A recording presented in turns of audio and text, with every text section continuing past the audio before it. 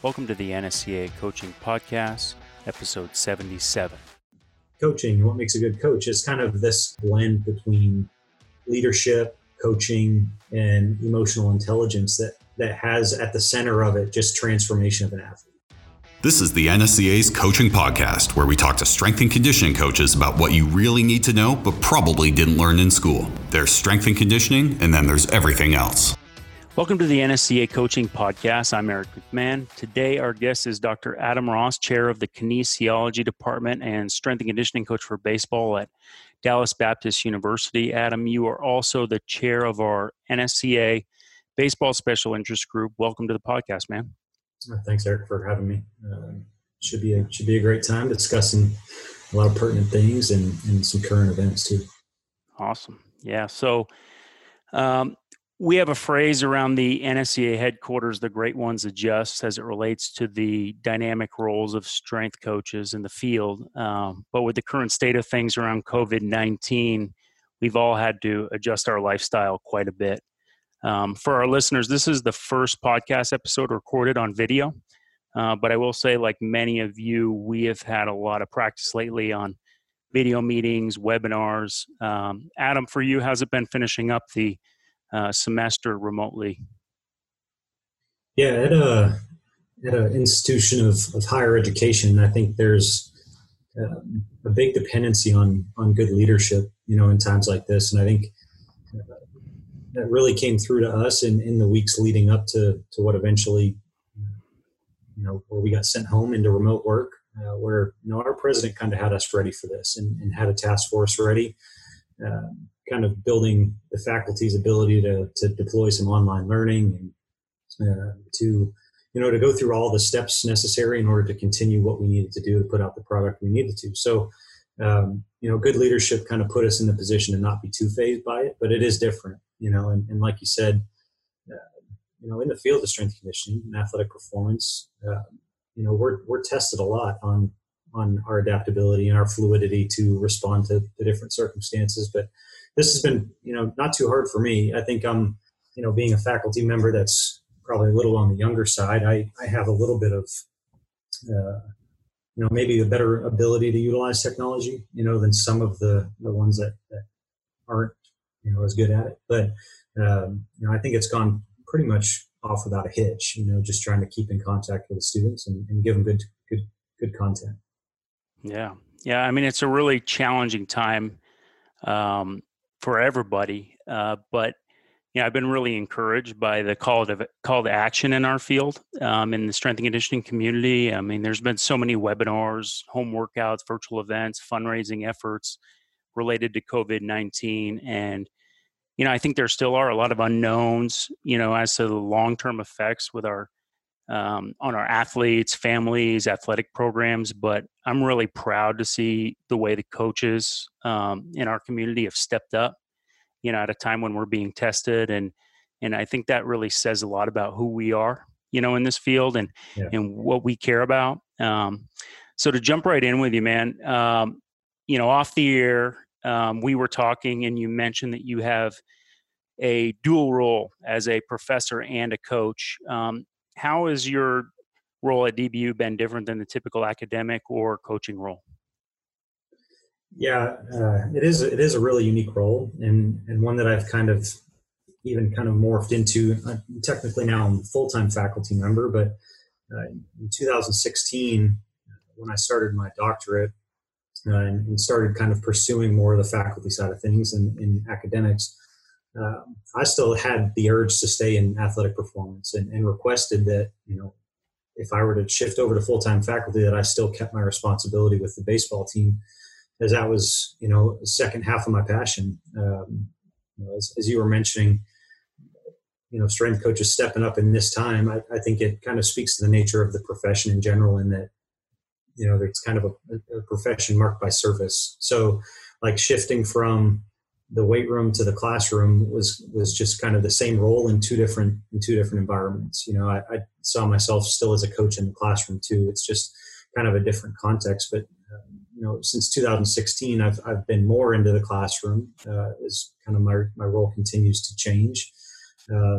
more towards the academic side. And because of that, I've been able to get some good guys that have worked with me in the baseball team and taken some of that responsibility kind of in the day-to-day application of things. And I'm just kind of serving more as a sounding board and kind of almost more of a consultant at this point, where I'm spending a lot of my time now just in the kind of the development of the student and those that want to pursue strength and conditioning as a career, those that are working towards physical therapy, eventually occupational therapy, athletic training.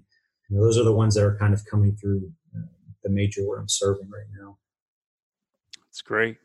It sounds like this multi-role gives you a unique leadership opportunity, and you extend that to working as the chair of our baseball special interest group with the NSCA. The SIG groups have been on the podcast the last few episodes. Antonio Squilante, the chair of the weightlifting SIG, was on a couple episodes back with Scott Caulfield. Talk about the SIG, or special interest group, for listeners that aren't aware of that term, and the opportunities it presents for growth in our field. Yeah, I think being a part of something, it means a lot. It means a lot more, I think, as you develop that network. And this is one of those ways to develop your network without having to travel across the world, to meet all these different coaches and to be exposed to all these different things. So, having that SIG group where you can, simply with a copy paste and a click, kind of shoot information across the platform to different coaches and connect with people that you wouldn't normally do that with, and have some good professional conversations surrounding it. I think it's a great opportunity to continue your development, and that's kind of what we're tasked with, is not to stay stale, and don't be I was kind of told this one time, that you want to be a babbling brook, not a stagnant pool. So I think that's kind of one way to do that, is to just stay engaged. And specifically in baseball, it's something that continues to take off. A bunch of private facilities that are doing a bunch of cool things, and that don't necessarily have the same platform as a lot of those people that are in collegiate athletics and professional baseball to shoot out their idea. And I think this is a really unique way for us all to get together in the same place and do that.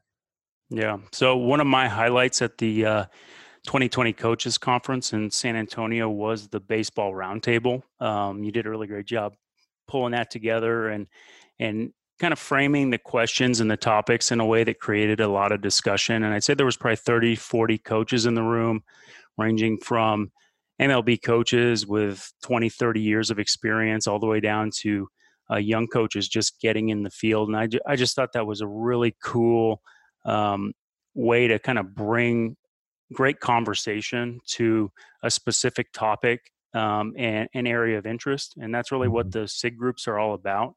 We actually have 21 different special interest groups with the NSCA. So if you're interested in a specific area of the field, to our listeners, that is a untapped resource by many. And I think it's something that if you have interest about that, please reach out to our staff and we will get you plugged in. Adam, what led you towards baseball? I know you've worked with a number of sports at this point, but baseball seems kind of to be the theme for you.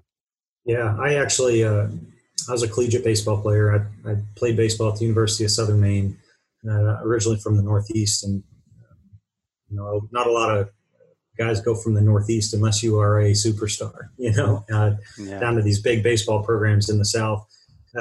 So I played Division III college baseball and was a high school athlete that didn't have much of anything but loved baseball and had some ability to pitch, just wasn't a superstar, and kind of led me down that path once I got to college to pursue how to get better. I didn't have a strength coach in high school.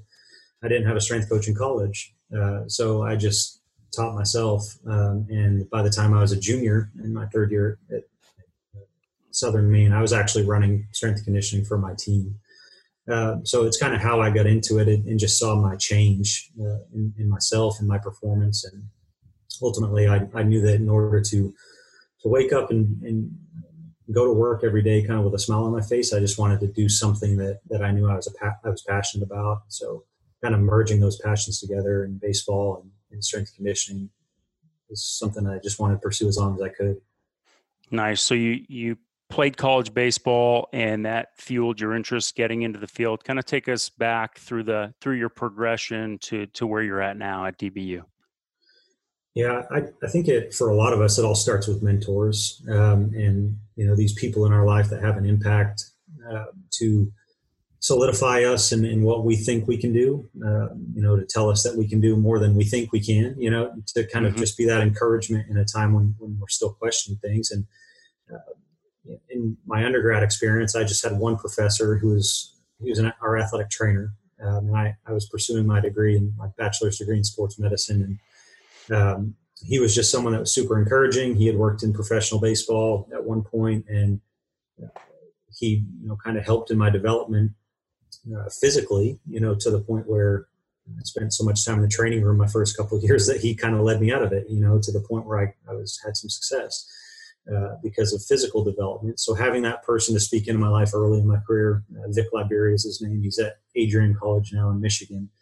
But having a person like that kind of started me down that path. And then, achieving some success kind of solidified what I knew it could do for me. And then started pursuing it even more once I left college, did an undergrad internship experience with Mike Boyle.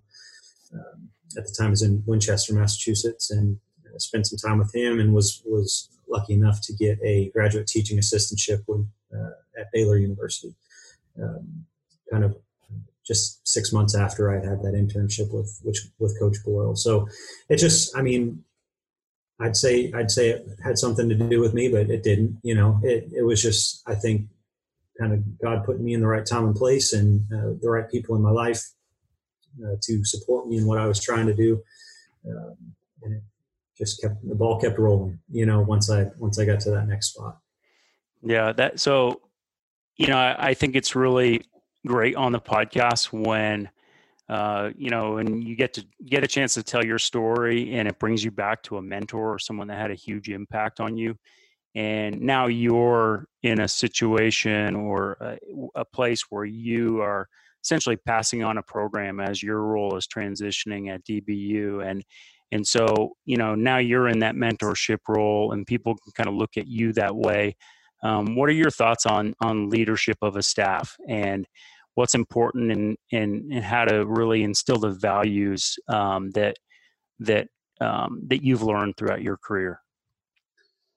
Yeah, I think I started thinking about this the most when I was going through my dissertation, and I was studying, leadership and leadership's impact on people that you're in a position over.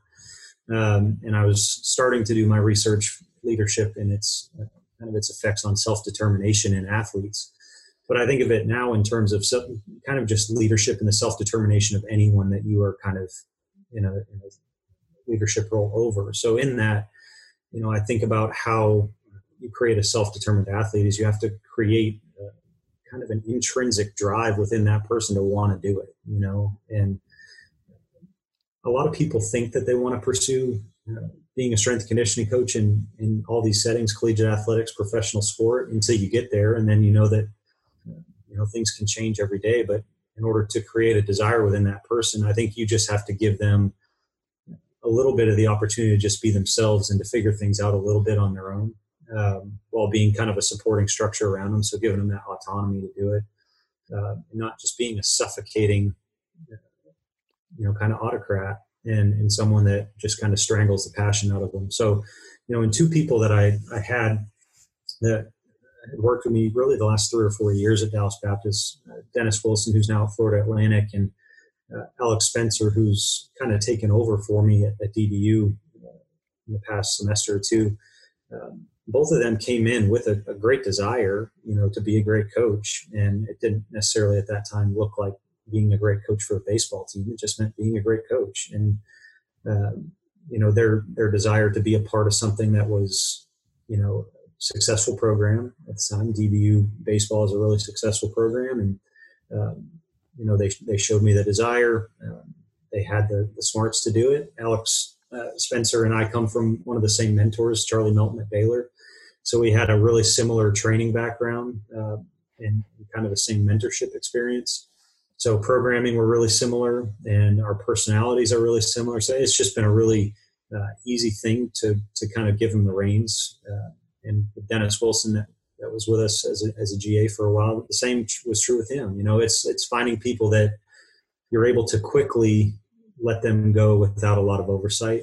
I think it's really unique to be able to do that. I think you really got to search for the right person. But I've been blessed to have a couple here that have really made my job easy, as a strength conditioning coach, and really impacted our athletes in a big way. Yeah. So you started your career as an intern with Mike Boyle, and that was around the time of functional training for sport when that was introduced to the field. And I know that had a huge impact on a lot of strength coaches. You've since worked with baseball players, golfers at FSU, and you mentioned basketball. I believe you worked with volleyball as well at Baylor. And talk about how you've experienced the evolution of training through your career, especially related to what you could call these like long lever or rotational focus sports, which are a hot topic right now. Yeah, I think again the people I've worked under, it's kind of that saying, you are kind of the product of the 5 people you spend the most time with. I'd say the same thing is kind of with those coaching, kind of the coaching tree you come from too, and that you take these bits and pieces of what you learn from them, and that's kind of who you are, and that's kind of what developed me a little bit to be who I am as a coach, and understanding, starting with Mike Boyle, it's one of those things where he's always kind of been a guy that challenges the norms, challenges the almost the purest thinking, and just says, explain it to me. Why do you believe that? And as someone that did that to me as an intern, and it was a really impactful time for me when at that point, to me, it's just all about strength, right? And I think that's kind of my view on athletic performance now. That's changed so much. Is you used to think things are all about strength, but then when you think about it as an athletic performance coach, and the terminology has kind of shifted, right? Like you think about, how do I build a better athlete, not just how do I build a stronger athlete, right? So many things, I think are coming back to what I first learned with Coach Boyle, and that the movement capacities of athletes kind of predict the performance a lot more than the strength, and I'd say the resiliency and the ability to resist injury is along those lines too. Now, I mean, the strength part plays a huge role, and there's a discussion there to be had, but I think working with baseball and volleyball and angular, like you said, angular rotation, dependent type sports, golf, I lean a lot on what I learned with Coach Boyle, and then things that I did in getting TPI certified, my TPI certifications and things like that, to kind of learn not the differences, but the similarities, between athletes. And I think there's a lot more similar than there are things different. And it's just the load is, how you apply load is different. I think that's the biggest part that I've kind of taken away, is just the load management, specifically with baseball. I think that's where a lot of the research, points to. And, with volleyball, the same thing. It's jumping and arm swinging repeatedly over and over again. So I think the similarities, like I said, are a lot more than the differences. I like that you said that, and that's something I've always really felt is, working in, early in my career, transitioning out of college, going to professional baseball. It was always about, well, in professional baseball, it's like this, and in the college setting, it's like this. And when I got there, I didn't feel like that. I felt like these are high-level athletes, the best of the best. But when you boil it down, you're working with athletes, you're communicating, you're getting to know them. You're trying to have an impact in the way that benefits them the best way possible. And so the best practices aren't always the ideal practices, which is another. I mean, you can talk a lot about that in a lot of different areas. But when you have a new team or a new group of students, what's your process in getting the ball rolling and kind of building that trust and getting the process started? Yeah, I'd say it. In the classroom, it looks a lot. I'd say different only because they're a different kind of person.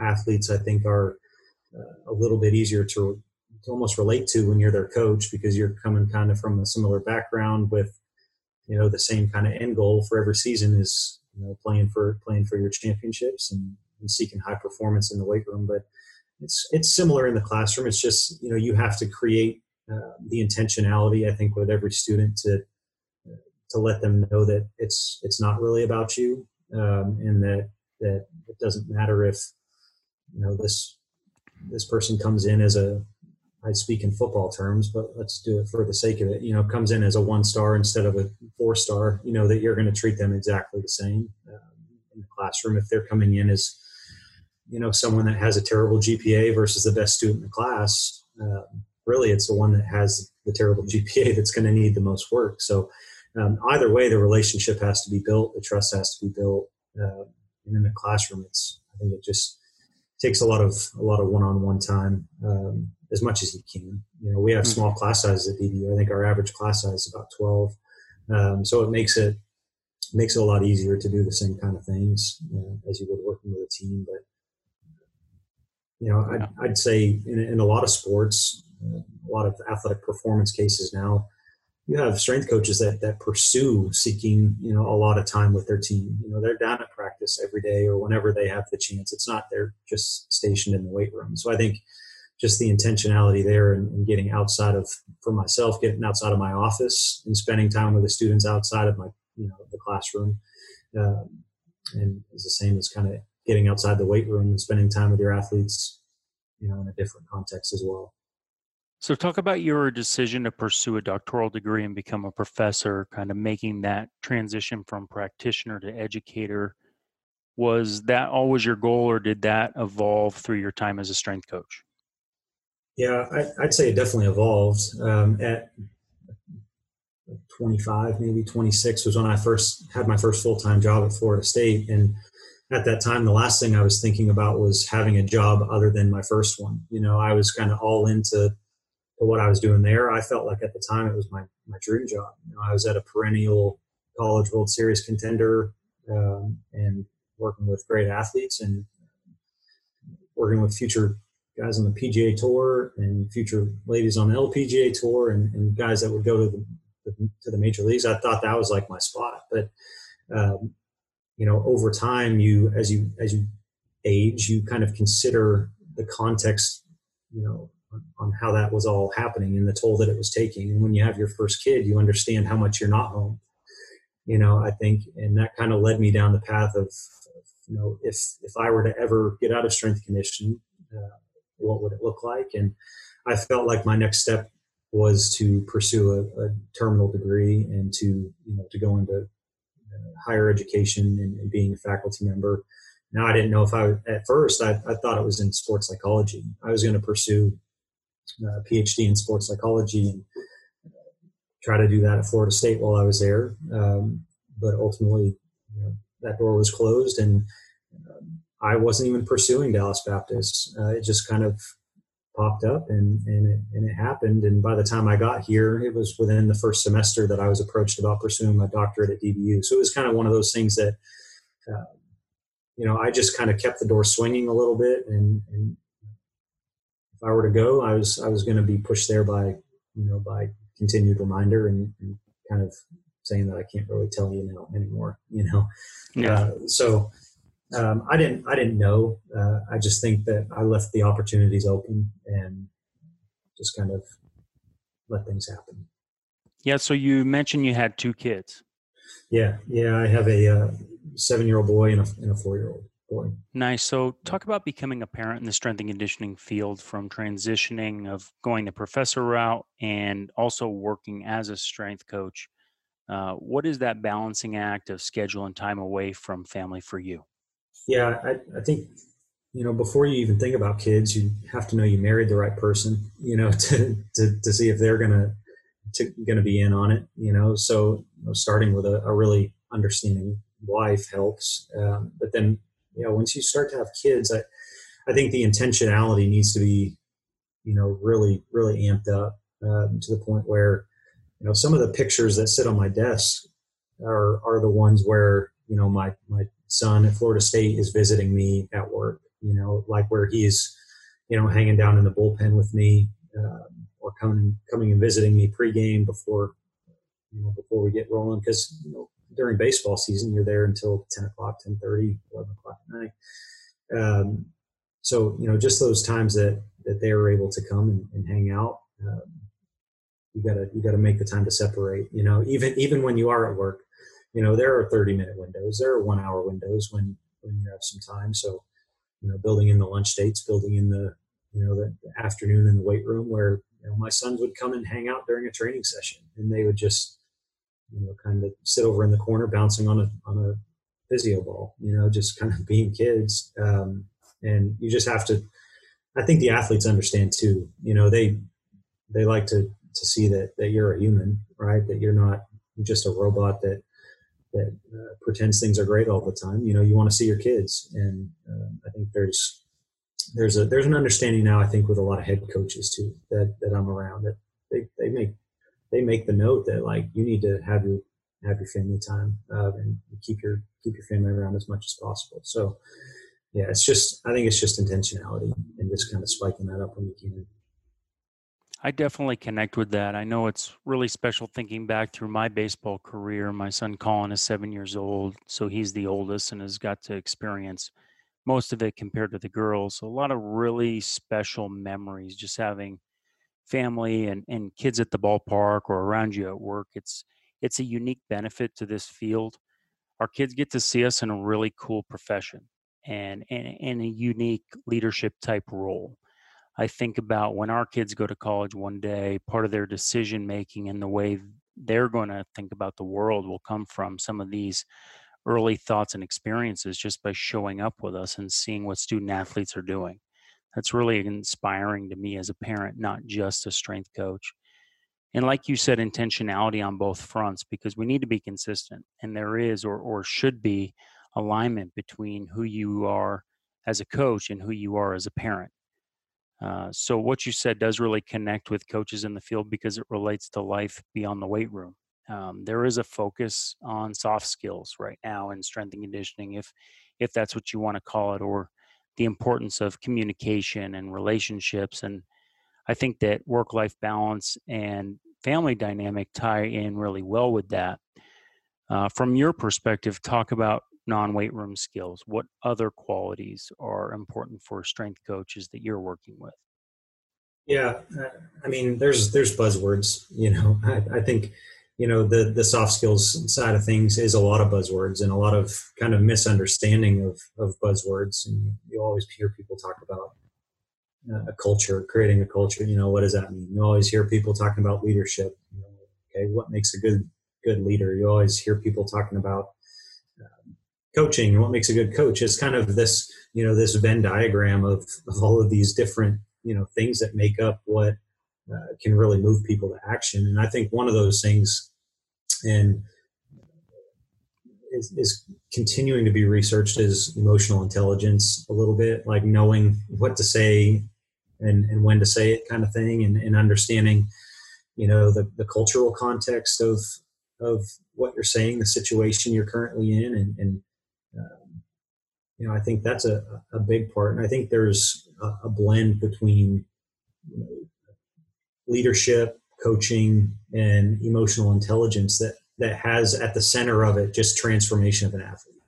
You show them your leadership skills not by what you say, but by what you do, right? And how you engage with them, and how you develop them. And intertwined with that is the coaching aspect, to where you're bringing about awareness in them what they need to do, to be a better human, to be a better athlete. And then, from an emotional intelligence perspective, I think just being able to draw upon those things from coaching and leadership, the awareness and engagement aspect to kind of meet them where they are and know that, it is not always something that has to be said, but sometimes it's something that has to be done. Show them an act of service. Show them, that you don't need to berate, to make yourself known as right all the time. To give them the opportunity to fail without this crazy amount of oversight. So I think the emotional intelligence aspect is a big one in that kind of art of coaching and soft skills. And I think from the teaching perspective too, I see a lot where the cultural intelligence side of things, and knowing people come from different places, right? And as much as we overlook that, a lot of times that can make the biggest difference in just understanding why people do what they do.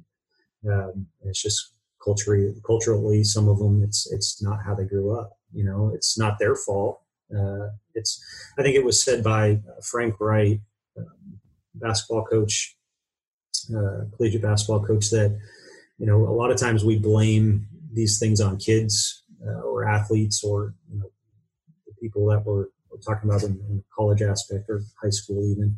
We blame a lot on the kids, but really, where are we talking about the parents? Like it is truly, a lot of the responsibility of how kids are is on the parents. So I think the understanding with the athlete has to be, I know you are who you are because of who you spend time with and those around you. But, I think the emotional intelligence, cultural intelligence idea around that is that you can still help them, and you're not going to beat them down for it. So take that to the mentoring of young strength coaches. And now we have to go beyond that foundational knowledge of just teaching the scientific concepts, but including the behavioral, philosophical, or the art of coaching skill set. Is that something that can be taught, or are those intangibles that we need coaching and life experience to build on? Yeah, I mean, I think it's kind of all of the above a little bit. Like I think that's why your best, or not necessarily your best, but I think strength coaches often come from people that were in athletics, right? They're comfortable in the context.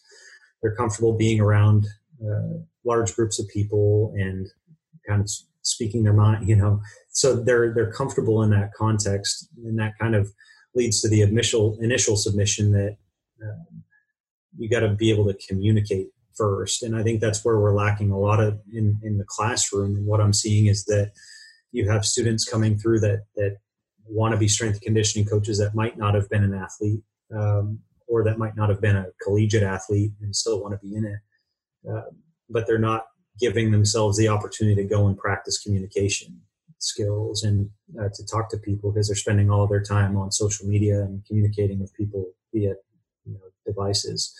So I think what kind of helped develop me as a coach and being more comfortable communicating is, that pursuit of experiences outside of what I was doing at the time. So starting, at Mike Boyle, he challenged us. We worked Monday through Thursday, and just challenged us to spend our Friday, Saturday, and Sunday visiting places around, the greater Boston area, to go and meet people and talk to them and ask them questions and learn. And that's how I spent my weekends. It wasn't at the beach, I went down and visited Eric Cressy one weekend. I went over and visited Harvard and BC and BU, all of these, Fridays, Saturdays, and Sundays during my time there. And I think that's a bit of what helps develop, that aspect of coaching that matters so much is communication, and the soft skills is just first being able to communicate with anybody, being able to ask the right questions, being able to listen, just being a good listener, and not just, listening, but really hearing, and absorbing what's being told to you. So often I think it's a failure of mine too, is I'm trying to prepare what I'm going to say next instead of really listening to what someone's saying and hearing them. So I think it's just it's giving yourself the opportunity to go out and get those experiences and just get on the horn, and people will let you. I think our profession is really good like that, where if someone shows some initiative, then they'll let you come through and watch, and then ask some good questions afterwards if they have the time. Yeah, I agree with you. I think back to grad school, and one of the courses was psychology of the college-aged adult. And it was outside of the department. Not a lot of other strength and conditioning students were taking that course, but it's amazing that what I learned still resonates with me. In the academic setting, it's very theoretical, but when you can take that basic outline with you into the applied coaching world, it's really experiences like that that give you insight and context to your coaching experiences. Now, looking at ways we learn, what books and resources have helped you along the way that you recommend to our listeners? Oh man, there's a ton of good books out there. I'd say one that has really helped in terms of career. This is outside of strength and conditioning, but it's a book called Every Good Endeavor, and it's by Timothy Keller, and it's a book it's based on kind of pursuing vocation as opposed to job, and what it looks like to actually be doing what you're called to do. And it is written by a Christian author, and it's one that I use as actually a book in my internship class that I teach at DBU to kind of introduce the concepts of what it looks like to actually feel called to do something. And I think that's super important as a strength conditioning coach. And what I do too, being a faculty member, is you have to feel called to do it to kind of have a sustainable career in it, or else every day is going to just feel like a smack in the face, getting up at 4:30 in the morning and stay until late at night. So, just the understanding for them as they go into practical experience and experiential learning, kind of what it would look like if this was your calling. Yeah. So that's a good one. I think there's a lot more kind of in the practical strength conditioning setting too, that I spend obviously a lot of time in textbooks, in teaching, but some good ones outside of that. I always like reading Dan John books. I mean, he's just a real person, and someone I enjoy kind of like reading, that has some good structural content too, and some good stuff. So, but that's really one that kind of is kind of always on my desk, is that Every Good Endeavor book. Yeah. So we've talked about your career path and the different sports you've worked with, coaching skills, how it's influenced your thought process as a parent and as a coach. Now, looking ahead 10 to 20 years, what does the future of this field look like for you? What are we all striving for right now, in your opinion? Oh boy.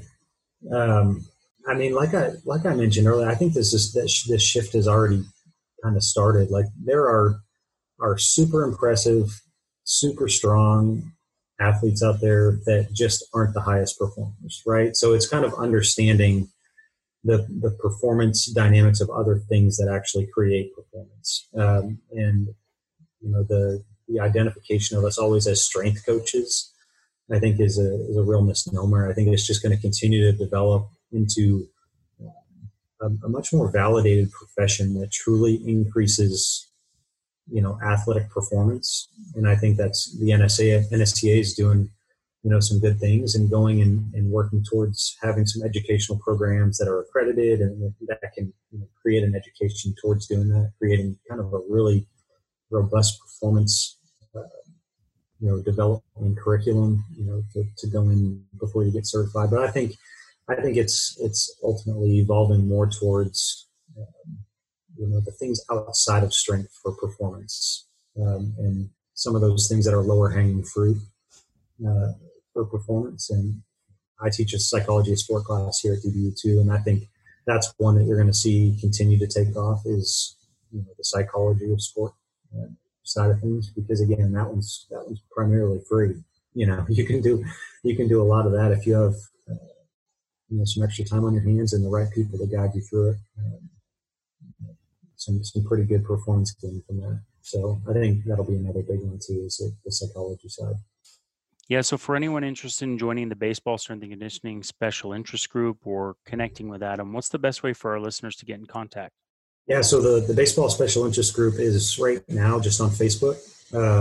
So kind of exploring some other ways, or we might be able to expand that. But right now it's just on Facebook, so you can go in and type in NSCA baseball STIG, I believe, just into the search bar, and it's a closed group right now. So all you have to do is just kind of request approval to come into the group, and I'll be one that approves those, and you can join in on the group and start helping provide content to everyone in the group. It's grown quite a bit, I think, over the last year or so.